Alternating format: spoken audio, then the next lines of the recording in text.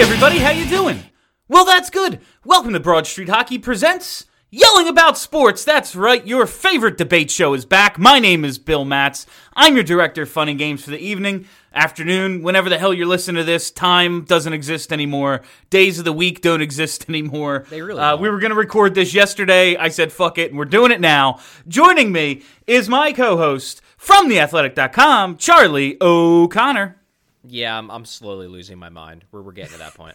It's getting there, fam. And I didn't think things could get much worse. But today we had perhaps, maybe, I don't want to say the worst, the biggest casualty of Corona, but goddamn, man, the XFL.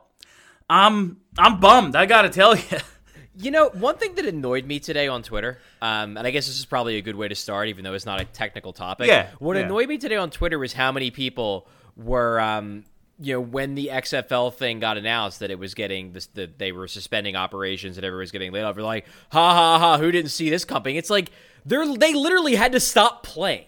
Like, I don't know if the league would have worked or not, but it very well might have had not all of sports had to stop in the middle of this league's first season when they were bleeding money because they were trying to build a fan base. I mean, the TV numbers were what they were. They weren't great, but like no minor league sport is going to be great. They were on national TV. The attendance was good. Social media engagement was good. Gambling, which is why the whole goddamn thing exists, was really good on it. I made a bunch of money betting on the XFL after like week one because it was very obvious who the good teams were. Listen, it's not like I don't think Vince McMahon's going to get bailed out of the supposed $500,000 or $500 million of his own money he put into this thing. It's not like, that part, whatever, I don't give a shit. But like a lot of people did just lose their jobs. And I don't know, I support the idea of athletes getting to chase their dream a little longer. Like PJ Walker got signed out of the league. I mean, it was a decent spot, and I thought it could be good for experimentation. I really like their extra point rules, things like that. I think football needs something like it. It's a shame that it got shut down because of this. But yeah, the most annoying thing is people like celebrating it. Like, you can not like wrestling, not like Vince McMahon, whatever, but why don't you want more football? I think it honestly goes beyond that. I think there's just a lot of people that they celebrate the fact that they were right. It's like, I knew this league was going to fail. And it's like, look, you might have eventually been proven right, but you can't say that this proves you right, because the only reason why this league is out of money now is because they're literally not allowed to play in their first season when, this is the XFL is essentially a startup company. That's what they are. They are a startup company that happens to be a sports league. And the worst thing for a startup company is when you're 3 months into your first year and, you then can't do anything. Like, no shit, you're going to fail. Yeah, so that, it absolutely, the social media reaction to it largely annoyed me today, but I just think it's a shame. I thought the XFL was a decent idea, and, it's over. Fuck you, people. All right, so, Charlie, it has been a month since the last Flyers game, so I thought we could really kick things off today with a little bit of orange and black, and maybe plug the Athletic along the way while we're doing it. So I've been reading some of your stuff, Chuck, and I gotta say, I think you got a future in this business, maybe. Thanks, Bill. Appreciate it. You wrote some articles the last few days, last few weeks, breaking down two things I wanted to get deeper into. One was the Flyers' best free agent signings of the last decade, of the 2010s, and as well as Ron Hextall's best draft picks. So I wanted to get into it with you first, and I'm just going to give you the opportunity to defend yourself on this one. Your free agents, your top three were Kevin Hayes at 3, which is criminally low, Bob at 2, Sergei Bobrovsky, and Yager at 1. Charlie, defend yourself. Well, I don't know how you can say Kevin Hayes is the best free agent signing of the last 10 years when we're 1 year into his contract and there's a damn good chance that by the end of the contract we're going to hate it. Like, I think Kevin Hayes, the signing in the here and now, is awesome, but I can't say that's the best signing of the last 10 years because we're getting what always was going to be the best year of the deal. Like, we're all biased right now because, yeah, he's great in the first year of the deal because when you sign a guy in his late 20s to a 7-year deal, the first year of the deal is supposed to be great. It's years 5, 6, and 7 that are supposed to suck, and we haven't even come close to figuring out just how bad they're going to suck. Maybe they'll suck, maybe they won't. Actions now, consequences later. What I do know is we never got to years 5, 6, and 7 of Jágr and Bob because their time here was cut short and ultimately they accomplished nothing.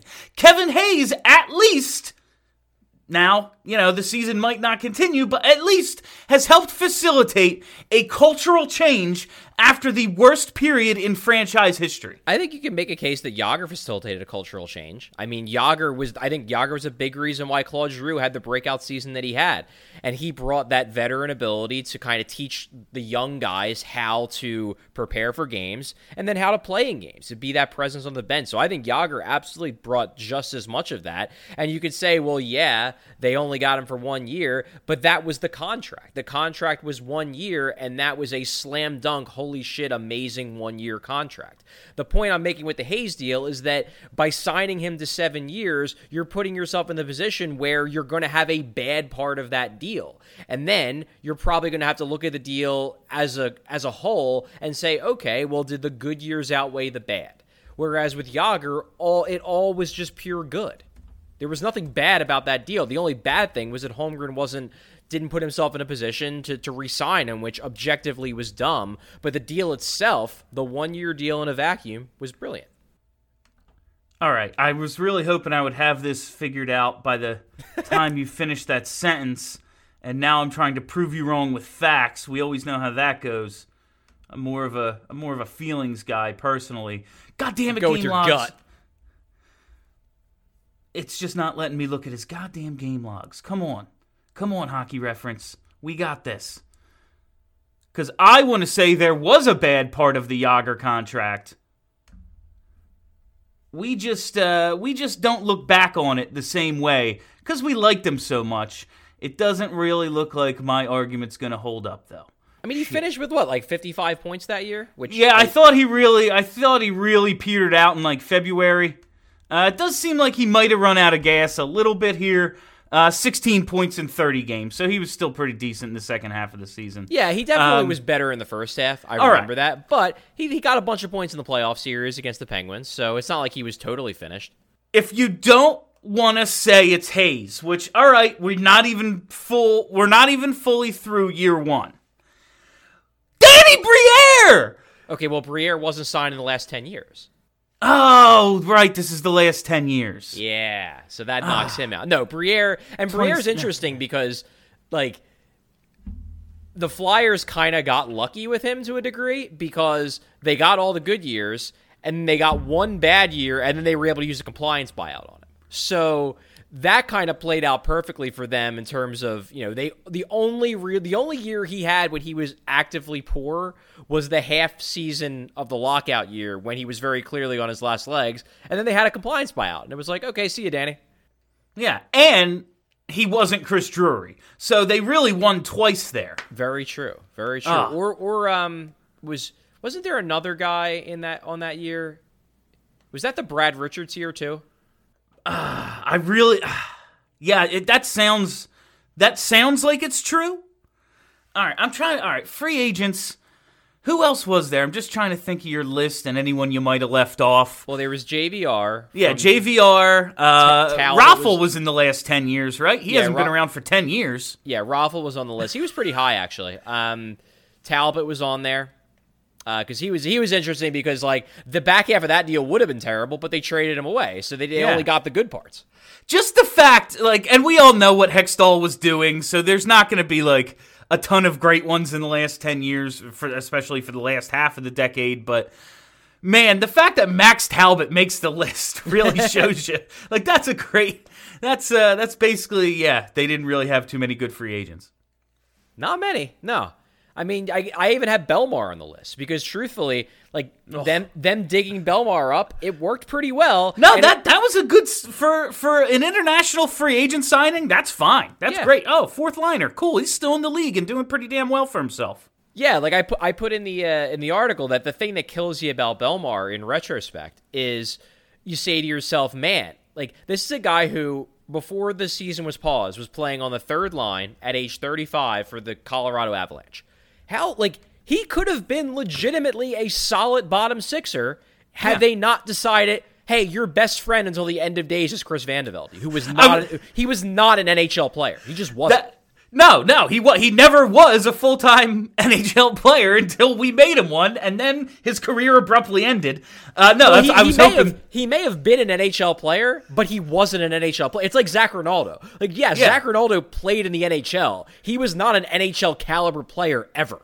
Ronaldo had NHL legs, baby. He could skate. He could skate at this level. No, I was hoping you would say the thing that kills you about Belmar is he was paired with Vandevelde. Yeah. Vandevelde didn't make your list, did he? No. He did make my numbers list, like best numbers, because he's literally the only Flyer to ever wear 76 in a regular season game. That's beautiful. All right, so this is when I wanted to talk about Briere. I didn't realize, because I, made the outline today. Obviously, I don't know what's on it. Who would you say is the Flyers' all-time greatest free agent signing, and why isn't it Kevin Hayes? So we discussed this before the show. I asked, does this count undrafted free agents, like guys who were signed as prospects or whatever, and then immediately kind of jumped to the NHL, or are we just looking at traditional UFAs? And you said that undrafted free agents count. So I would say if we're counting undrafted free agents, the Flyers' all-time greatest free agent signing is Tim Kerr. Yeah, it's hard. That's a tough one to argue. Shit. I'm gonna stick with Briere. Okay. I'm gonna after a 22-60 season, he chose us. I don't care if we're just like, here's a bunch of money and we're the Flyers. He still made the choice to come here after the Flyers had just had the worst season in franchise history. So I'll always credit him for that. I know you have other numbers that say differently, but he was clutch as shit. Yeah, I mean, it's funny, like, I don't disagree the Briere signing was great, and as I said, it worked out perfectly for the Flyers because they then could compliance buy out him just as it got really bad. But if you're talking about traditional free agent signings, I think the Timonen signing is better than the Briere signing. And I get the clutch element of it, but I just think Timonen was a better player, all-around player in his time in Philadelphia than Briere was. I was thinking about Hartnell and Briere, and would they both have been unrestricted? Yeah, I guess. I mean, in my list, I counted guys who they traded for their rights. Yeah, because if you're not counting them, then you can't count Hayes because Hayes they traded for his rights. Yeah. I wasn't sure if they were both. Yeah, because why else would Nashville trade him if they weren't going to be unrestricted free agents after the rights expired? So Timonen hard to argue Timonen. That's a tough one to argue. I always forget about him because they traded for his rights. What do you got next, Bill? What do we have next? I thought you were saying something, and I realized, no, he's not talking. All right, so that's the all-time greatest free agent signings. What I want to get into now is your Hexy's best draft picks. I thought this list, we've talked about this one a little bit more recently with the top 25, under 25, and everything. But your top three, again, hard to argue, but there's some other good ones in there. You have Carter Hart at number 1, TK at number 2, and Oscar Lindblom at number 3.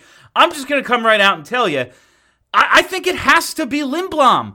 A fifth-round pick turning into what he became, just if a fifth-round pick becomes an NHLer, that's a hell of a pick, let alone become a guy who looks like he can score 20, 25 goals for you. I just think that's an awesome value pick. Hart, listen, we know he's the franchise goalie. I get it. But, I don't know. They took a couple of players in front of him. If they knew what he was going to be, take him earlier. I mean, but you can make the same case for Lindblom. That if you knew Lindblom was going to be as good as he was going to be, why did you wait until the 5th round? Because he was a project that they had confidence in that they could solve. I mean, look, the way I look at it is the fact that they took Lindblom later and the fact they took Hart later actually makes it even shrewder of a pick because, I think Namita did an analysis of this and basically, which makes all the sense in the world, the ideal, if you're talking about the ideal draft is not necessarily that, okay, well, Claude Giroux was should have been the first or second overall pick in that draft, so ideally you would have taken Claude Giroux second overall. No, the ideal draft is you take the best players as late as you possibly could have taken them while still getting them, because that means that you're maximizing just how many good players you can get in the draft. So for me, you spend a 5th-round pick on Oscar Lindblom, maybe you had a second-round grade on him, but you decided, no, we can wait until the 5th round and still get this guy. And I'm not saying that's what happened. I'm just saying that if you're talking about draft efficiency, waiting, and this applies to Hart too,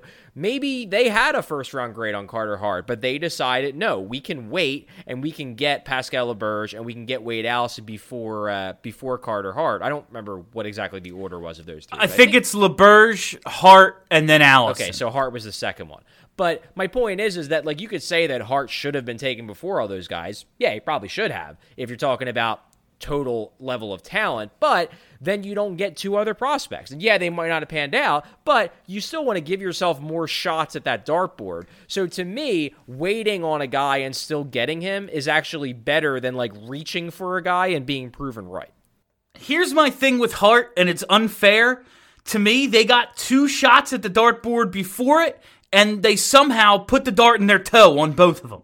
So it's not fair, but I hold Ruby and I hold LaBerge against Hart as a draft pick.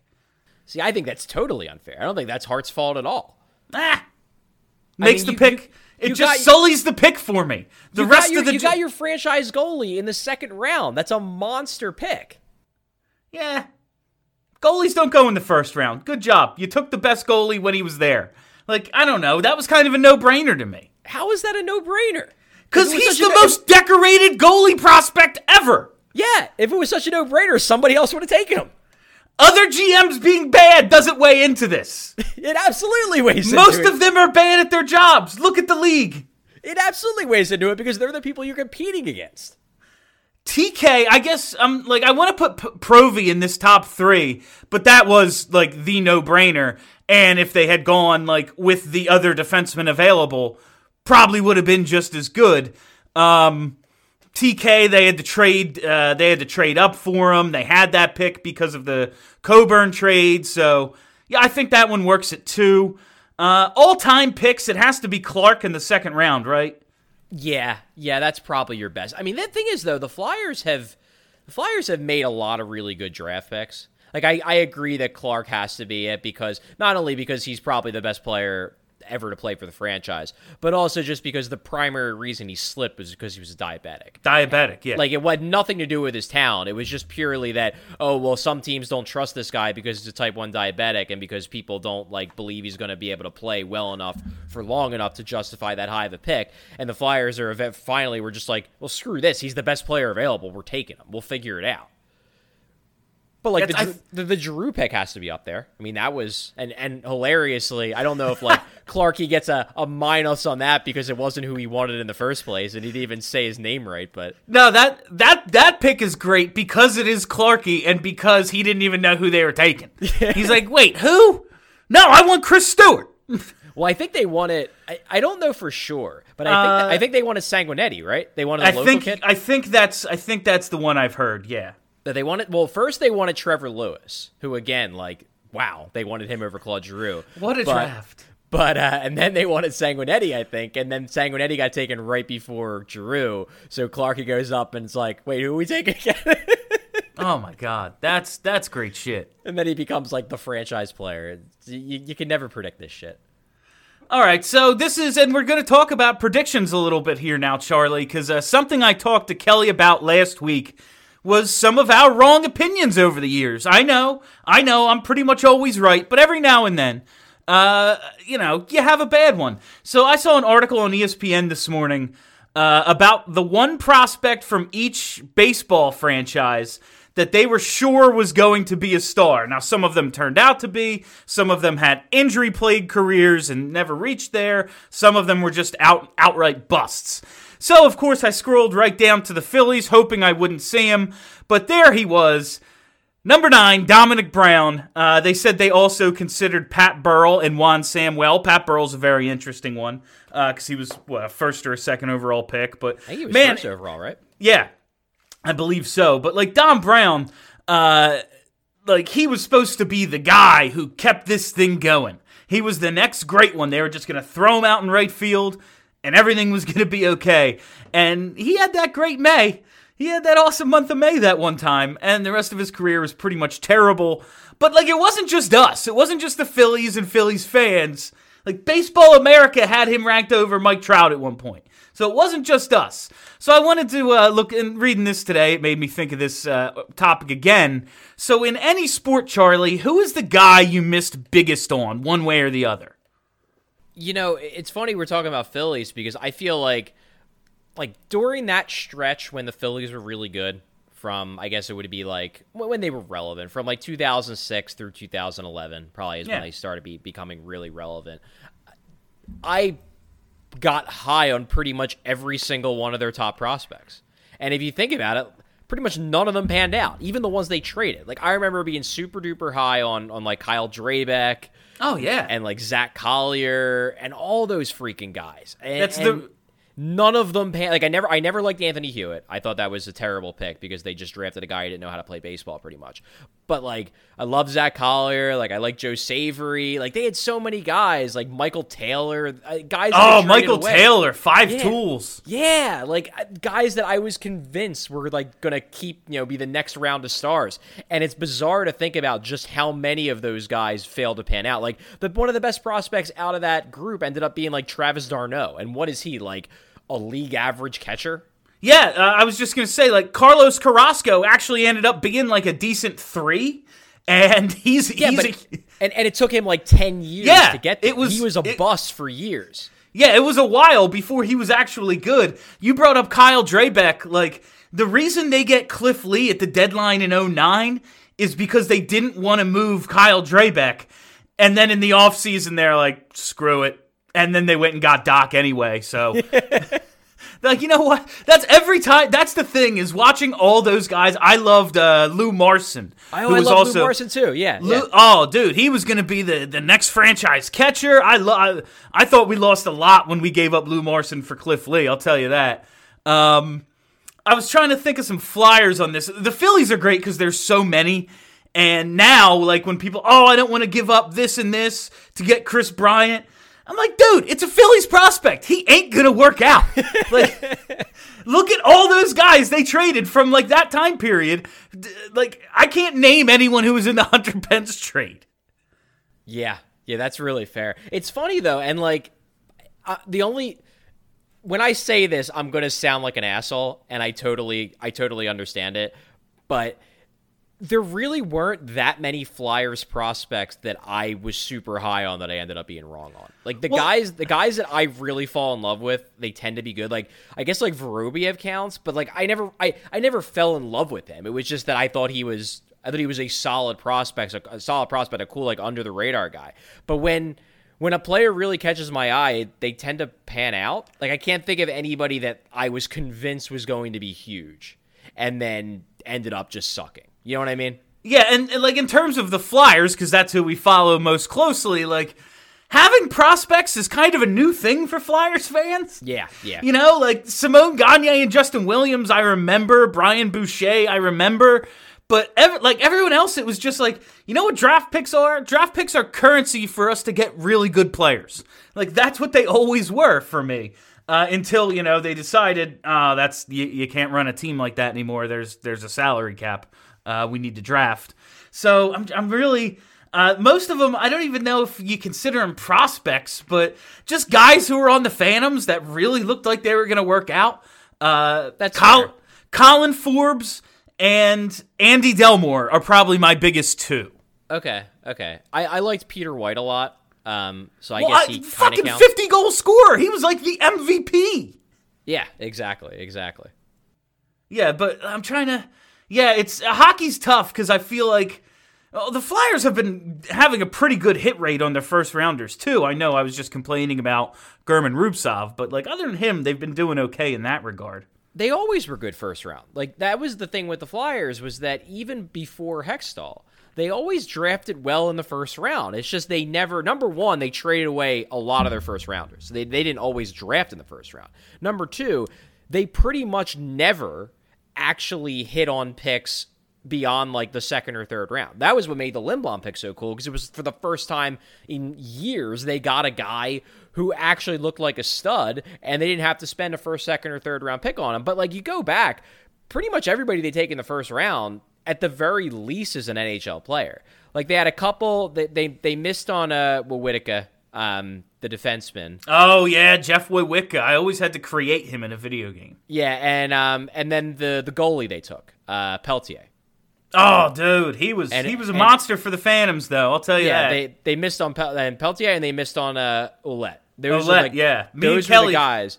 But like, aside from that, I mean, everybody else they took in the first round pretty much were good. Me and Kelly talked about Peltier and Ouellette last week. Really? I'm trying to Time Again is one I'll always own up to, because I said on WIP that he was going to be as good or better than JVR. Nice. That worked out. All right. So those are our misses. We're usually right, Charlie. I think that's what this comes down to. Yeah. And when we're wrong, like, it's Baseball America's fault, not mine that I own a Don Brown jersey. All right. So the UFC, Charlie, had a plan to run a show, run a pay-per-view event on a Native American casino ground, basically, that is unregulated because it's Native American ground, and they've put the kibosh on that. ESPN and Disney have stepped in to basically tell Dana White, you don't get to just do whatever you want to do. And people are like, this is probably the right call. Dana White's talking about an island. He wants an exclusive island where it'll just be the fighters and him having an event, and they're trying to put a stop to that. Listen, it's not a good idea to have gatherings right now, but there are two nationally televised pro wrestling companies continuing to film weekly shows and pay-per-views. If performers agree to participate, is it okay to put on an event in an empty arena? I don't see why not. So, I don't agree at all with the do it on a Native American reservation thing. That was what they were trying to do, right? They were, because it was Native owned land, so it was like not technically following the rules of the United States, so that they could do it. Like, that to me is insane. That's insane. On the other hand, like, this island thing is one of those, like, so crazy I kind of like it kind of. I love the island idea. Like, the problem with it, the big issue here, truthfully, is that if you're going to do that kind of thing, you need tests. Like, you need to be testing for this shit. Because eventually, like, it's not like these people are going to, I guess you could pull it off if you basically have it so, because the big concern I would have is that they fight, they have the thing, but they don't know it. They come back home and they spread it, like, because you're around these people. But like, if you could work out a thing where basically everybody who goes to this island then has to self-quarantine for like the next 2.5 weeks, and like the UFC just shacks them all up in some like hotel or something, with everybody way apart, just so they can, and treats them like gold. Like, I wouldn't have a problem with it. They damn well better be taking the right precautions. And I also, the hilarity of this island thing just cracks me up, because it's so Dana White. It's so ridiculous. I freaking love the island idea. You said, like, they need the test. That's like for WrestleMania filming and all the stuff WWE is doing. Basically, as you walk in the door, they take your temperature. At first, I was like, oh, they're going to test him. McMahon and Trump, they're boys. He's got tests. And then the report is like, yeah, they're just taking their temperature when they come in. Like, Mike Mazan and The Miz showed up with a temperature, and they're like, sorry, you can't wrestle. And so he had to be replaced. But everyone else was allegedly good. I was like, you can be asymptomatic and be carrying it, though. So, you do need the tests, I guess. I mean, they definitely help. If you're going to do something like that, you either need the tests, or you need to do what I said, which is basically just like after the thing, self-quarantine. Quarantine everybody for 3 weeks, and then let them go. And I guess if there's enough money involved, and I'm not just talking about the fighters, like I'm talking about the camera people, I'm talking about the producers, like everybody gets self-quarantine. And hey, if Dana White's willing to pay to, put everybody up in the lap of luxury for 3 weeks, to have them deal with being, away from civilization for 3 weeks, to make sure that they're not contagious, then yeah, I'm not opposed to it. I think there's a way to do it, and probably something like combat sports is the easiest to do because like the thing with hockey, for example, which is always going to make it tough, is number one, you got teams that have that have 20 players dressed on both sides. So that's 40 people right there. Then you have production teams, you have camera people, you have medical people that are around. You presumably have at least a few media members that are allowed to be there. It starts to add up very quickly. I would assume for a combat sport, like, what do you really need? You need the two fighters. You need a ref. And then you need some camera people. Like, you might be able to do a bare bones thing with 20 or so people. And then you need medical people there as well. But you might be able to get away with 20, 25 people. And if you do the self-quarantining, then maybe it works. And shit, like, you're quarantined on this private island. Like, just put everyone up. Be like, guess what? This is a 3-week vacation. You get to fight and then, hang out. I love it.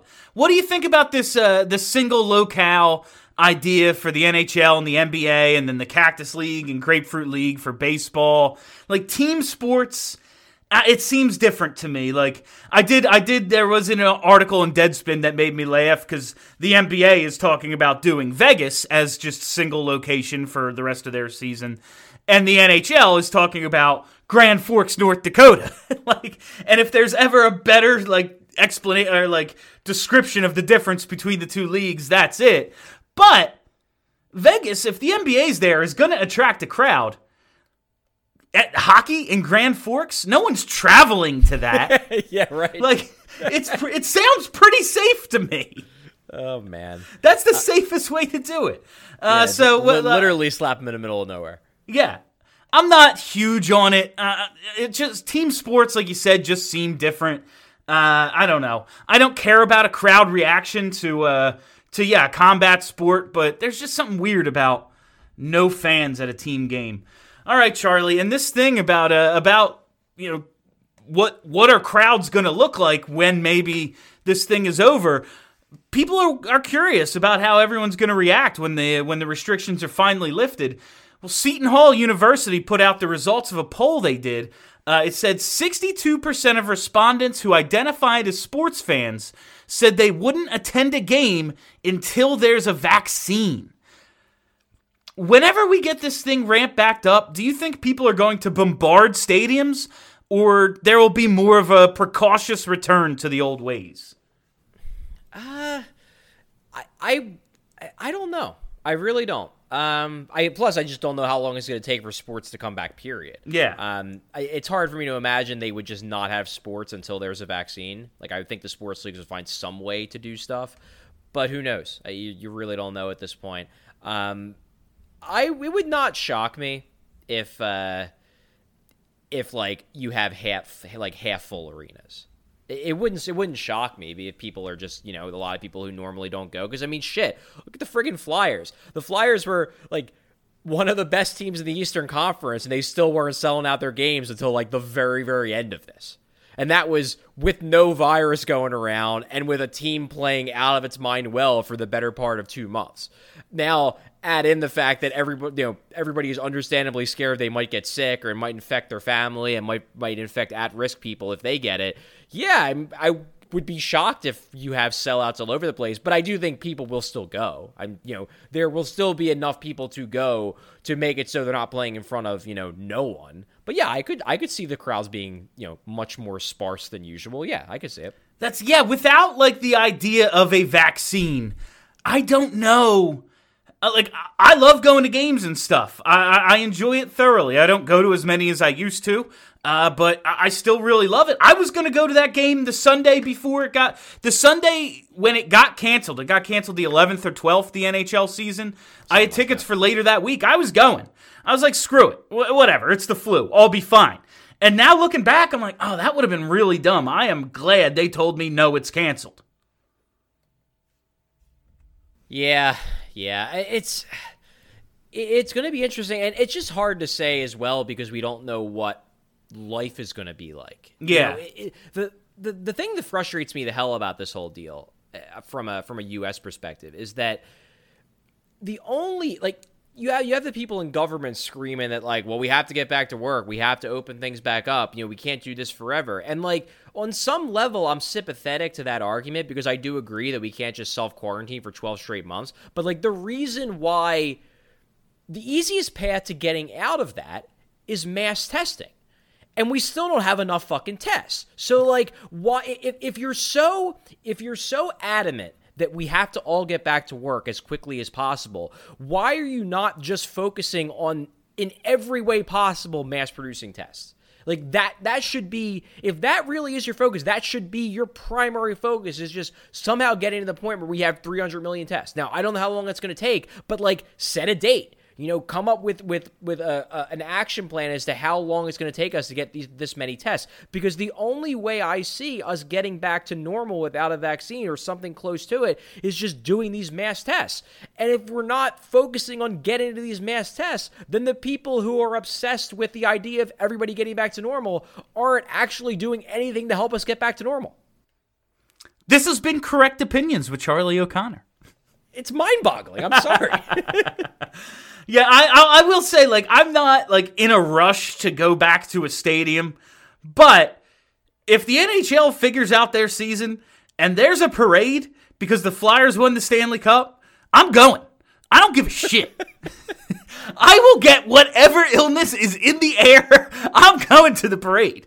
I mean, I would think if that were to happen, like if the season were to start again, the Flyers would win the Stanley Cup, I would guess that they wouldn't have a parade. And that they would just save it. They would save it for when this is done, and then we would just have, like, the biggest party known to man. Oh, my God. Combine the Mummers and the Flyers Stanley Cup? Holy shit. Oh, baby. That would be awesome. It would suck because I want to see, TK and Kevin Hayes out at the bars celebrating, like the Caps. Yeah, that'd be fun. All right. Do we have anything else, Charlie? I don't think this was the end of the outline, right? Yeah, I guess that was pretty much everything. All right, I think that's it. That's all the time we have for you in Yelling About Sports this week. Thanks for listening. Thanks for hanging out. We're pumping out content for you guys, me and Charlie. I haven't picked a movie yet, Charlie, but I'm working on a couple of things. I got a couple of ideas. I'll be on other stuff with Chuck next week, and we'll be doing all the stuff we've been doing. So if you've been enjoying it, thanks for listening. If you haven't, tough shit. We're going to keep doing it. My name is Bill Matz for Charlie O'Connor. Have a great week, everybody.